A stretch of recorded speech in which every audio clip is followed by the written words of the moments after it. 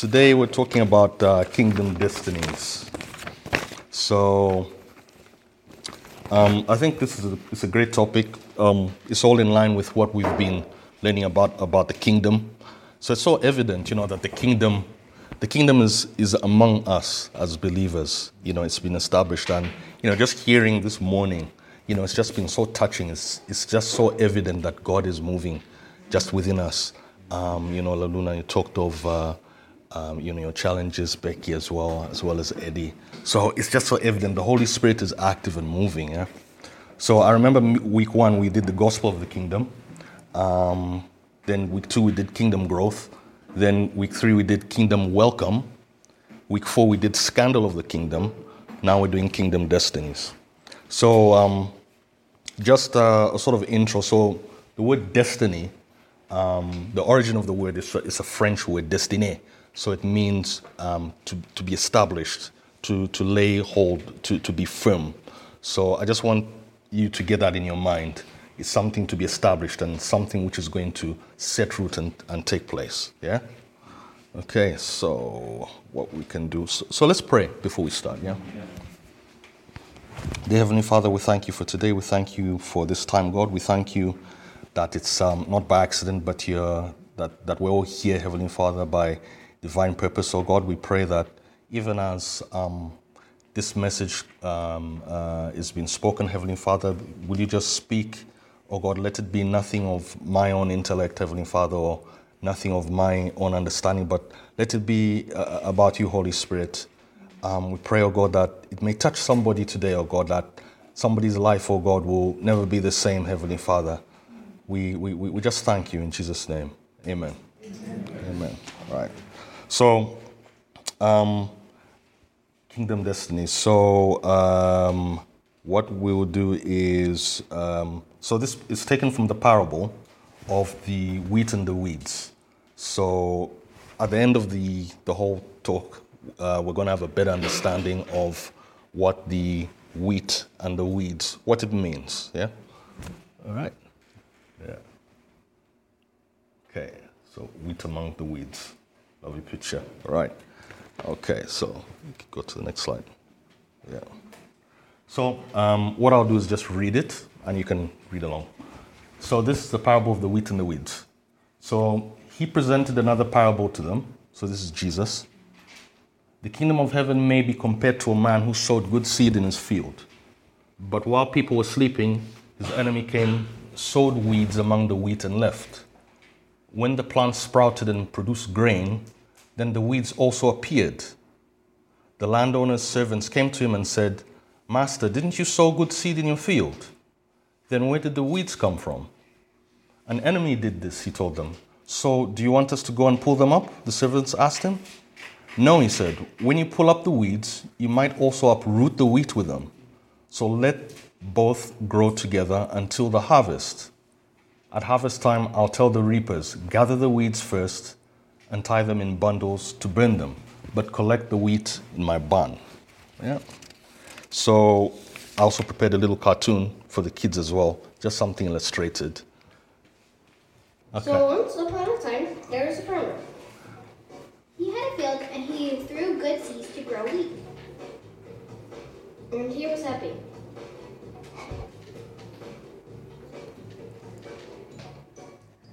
But then that night, his enemy came and snuck the seeds. He threw bad seeds that grew weeds all over the place. When it started growing, the servants noticed that the weeds were growing with the wheat. They were like when weeds kill the sun. A farmer said that it must have been somebody that does not like me. The servants asked, "Do you want to strip out the weeds?" He said no. If you pull the weeds out, it will also rip out the wheat. Let them grow together, and when it is time to harvest, bundle up the weeds and throw them in the fire. And the servants did. The prophet said, "Cool story, but what does it mean?" Yeah, so that was a little something.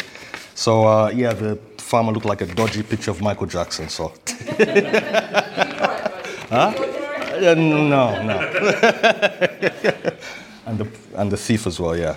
So, What does the parable mean? Does anybody know what the parable means?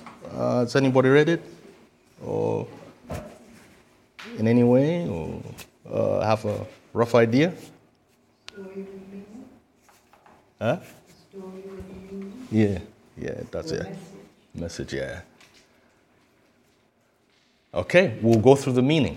Okay, so the Bible, we're so fortunate that Jesus explained the meaning. This is in verse 36, so which I'll read.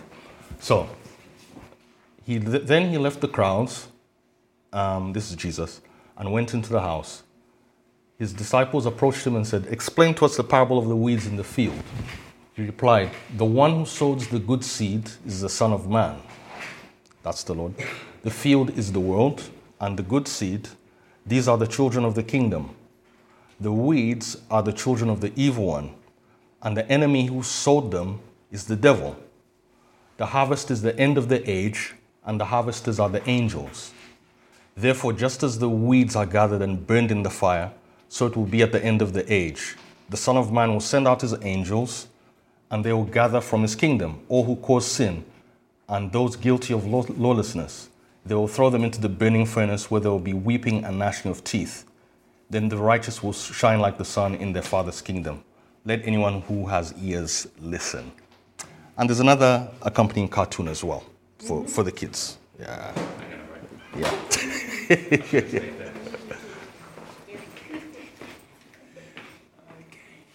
Jesus said the farmer represents God. The wheat represents good people. The weeds represent bad people. The enemy is the devil. The field is the world. The servants are the angels. The harvest is the second coming. The apostles' minds were blown. All right, yeah. So, yeah, that's the parable. So, what the important thing is what we can learn from the parable as well. So, what we know is that before Christ comes to set up his earthly kingdom, that the Old Testament promises, the kingdom of heaven takes an expected form. So it's said that often that the Old Testament is Christ hidden, concealed, but the New Testament is Christ revealed. So a lot of things which were said in the New Testament were sort of prophesied in the Old Testament, and Christ is now revealing that to us because he's establishing his kingdom. Yeah. So the kingdom of God it's us basically. It's in believers. So it's an assertion of God's power, and it's a spiritual force which is exercised by all of us. Yeah. So what you can do, just play the next slide. Yeah. So just the next one. So going back to what I was talking about, destiny. So the meaning of destiny comes from Latin destine, make, firm, establish. Old French destiner. So destiny is something which each one of us is going to meet at a certain point in time. If not us, it's the whole world. There's going to be a destiny. So which means that a choice has to be made, and this is by everybody. So because now there's a choice which needs to be made, so the world enters a crisis. The world system enters a crisis. So people now are confronted with the decision whether to submit to God's rule or not, whether to trust him or not trust him. Yeah? So even not making a decision is a decision in itself. So, it's a paradox. Not making a decision is a decision not to follow. Yeah? So the fundamental condition of entering into the kingdom of God is one, repent and believe the good news. So that's the starting point. So, this whole kingdom series is very evangelistic. So our sort of aim as believers is to explain the life, tell people about Jesus, and really just encourage people to trust in Him, to trust the Lord for salvation, because at the end of the day, that's what we want people to do. We want to lead people to Christ. Yeah. So if you go to the next slide. So in life, there are all types of people, good and bad, different types of people, and they're all mixed up. So in the parable, it showed the weeds mixed up with the wheat. So some translations have the word tares. So in some translations, it's the wheat and the tares, or the wheat and the weeds. So researched, a tare is also known as poison darner or false wheat. So what it is that these certain weeds grow alongside the wheat, and they look so similar, so similar. The only difference you can tell is that when it blossoms, that's when you see the fruit of it. So it's such a funny thing, because that's what the devil does. He mixes, he sows seeds, even in the presence of believers. So that's why you can't really even tell people apart. You can't tell people apart, because everything just looks so similar. Yeah. So in biblical times, sowing tares or sowing weeds in a farmer's field, so that actually would be catastrophic for his harvest, because that will completely spoil the harvest, and you couldn't take out the weeds, because you would hurt the wheat as well. So that's what Satan does. He mingles bad people with good people, and it's very, very hard to tell people apart. Yeah. So if you go to the next slide. So this is how it looks. It's just everything's mixed. So forgive the mushroom. I got this from Super Mario. So this is how it looks. This is how the kingdom of God looks. So it's just mixed up, good wheat and bad. So you can't really tell things apart. Yeah. So this same sowing of seeds, it'll always continue. It'll continue till Christ comes, till Christ returns. And what Satan's agenda is really just to undermine the whole of God's work. It's to make it look as though it's not effective. And he promotes his unrighteousness through his agents, through people who've got bad seed, because Satan sows seeds in certain people. You call that bad people, or people who don't trust the Lord. And those same people produce false doctrine as well, which false doctrine it goes and it produces a lot of different things which we have now. So it's very, very difficult to tell things apart. There's a lot of blurred lines.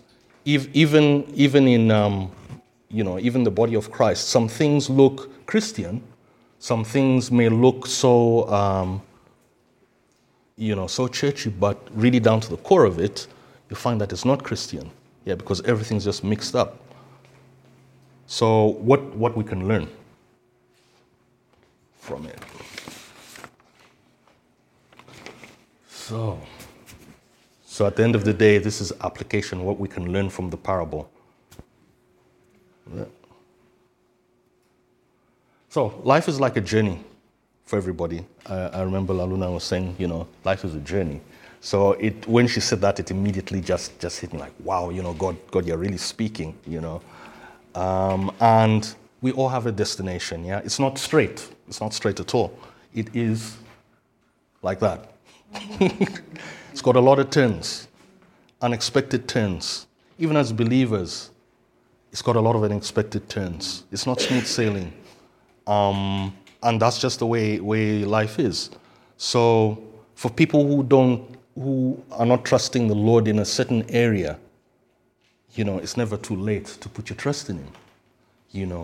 For people who haven't known the Lord, it's never too late as well. When you do encourage people, it's never too late. It's never too late. So,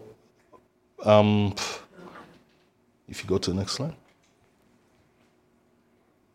Right, so what does it mean for people who have already put their trust in the Lord? because of the mix of good and bad, the wheat and the weeds, it doesn't mean that we should be influenced by the world at all. It doesn't mean that we should copy the world's customs. It doesn't mean that we should see what's attractive, what they're doing, and copy onto that to find out if it works. Because we have the Holy Spirit living in us as believers.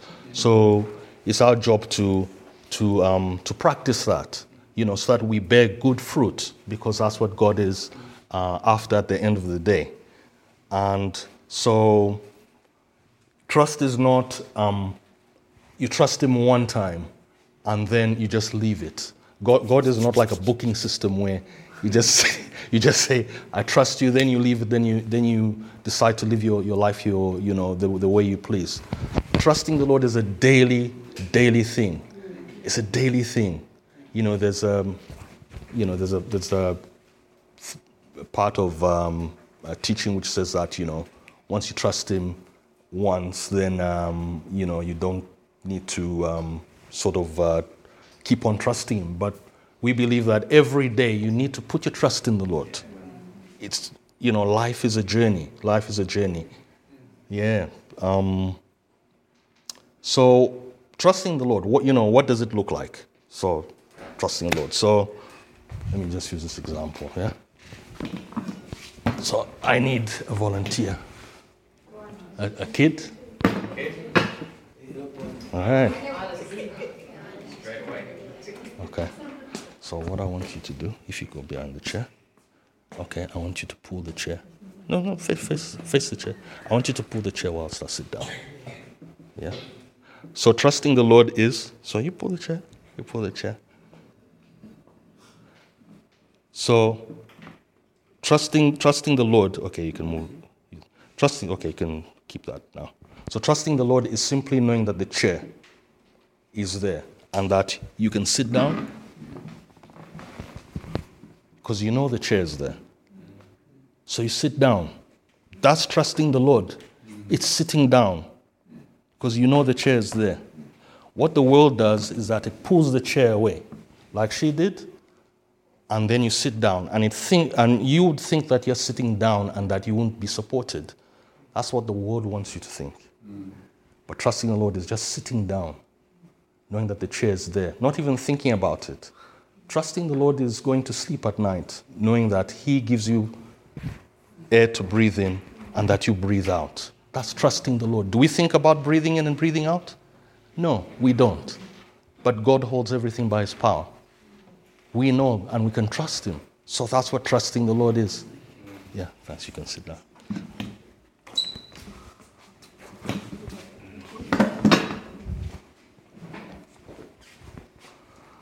So we ask, what's the benefit, what's the reward, what's the advantage?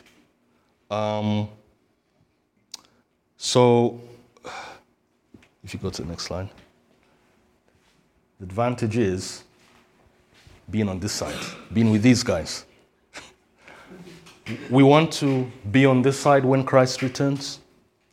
Yeah, I don't think this is a very favorable side. So being on this side. So this is a walk of faith. So just as it was before, everything was mixed up. But with our daily walk with God, at each point in our life is different. It's different. Things may seem confused. It's a challenge. We put our trust in the Lord. We put our trust in the Lord. We put our trust in the Lord. And we pray just by when he comes, if he doesn't come before, we go, we will be found on this side. And we encourage people as well to put their trust in the Lord. Using the example of the chair, put your trust in the Lord. And the funny thing is we'll never know who's on the left side. We never know who will make it. And it's not really even our business as well. We will never know. I was joking with somebody, I think after Becky's teaching, I was joking at work that, with the banquet of the Lord, how fun it will be that we reach heaven and then we see people who we thought would never make it. And then the people we think that would make it, we don't find them there. Yeah. So, I mean, that will be funny. But but then again, you see, that's not our business. Our business is to live a life pleasing to God and to encourage other people to do that as well. To put your trust in the Lord. And God calls us as individuals. So it's not based upon what we did in our past life. So it's not based upon our parents' relationship with the Lord. It's not based upon any name of the church which we attend. It's not based upon how good or clever we are. It's not based upon where we were born. It's not based upon even the job which we have, because all those things are temporary. So it's really just living a life of continual trusting and having faith in the Lord, so that we are found on the wheaty side. Yeah. So I pray somebody is blessed. Yeah. Thank you, brother. Yeah.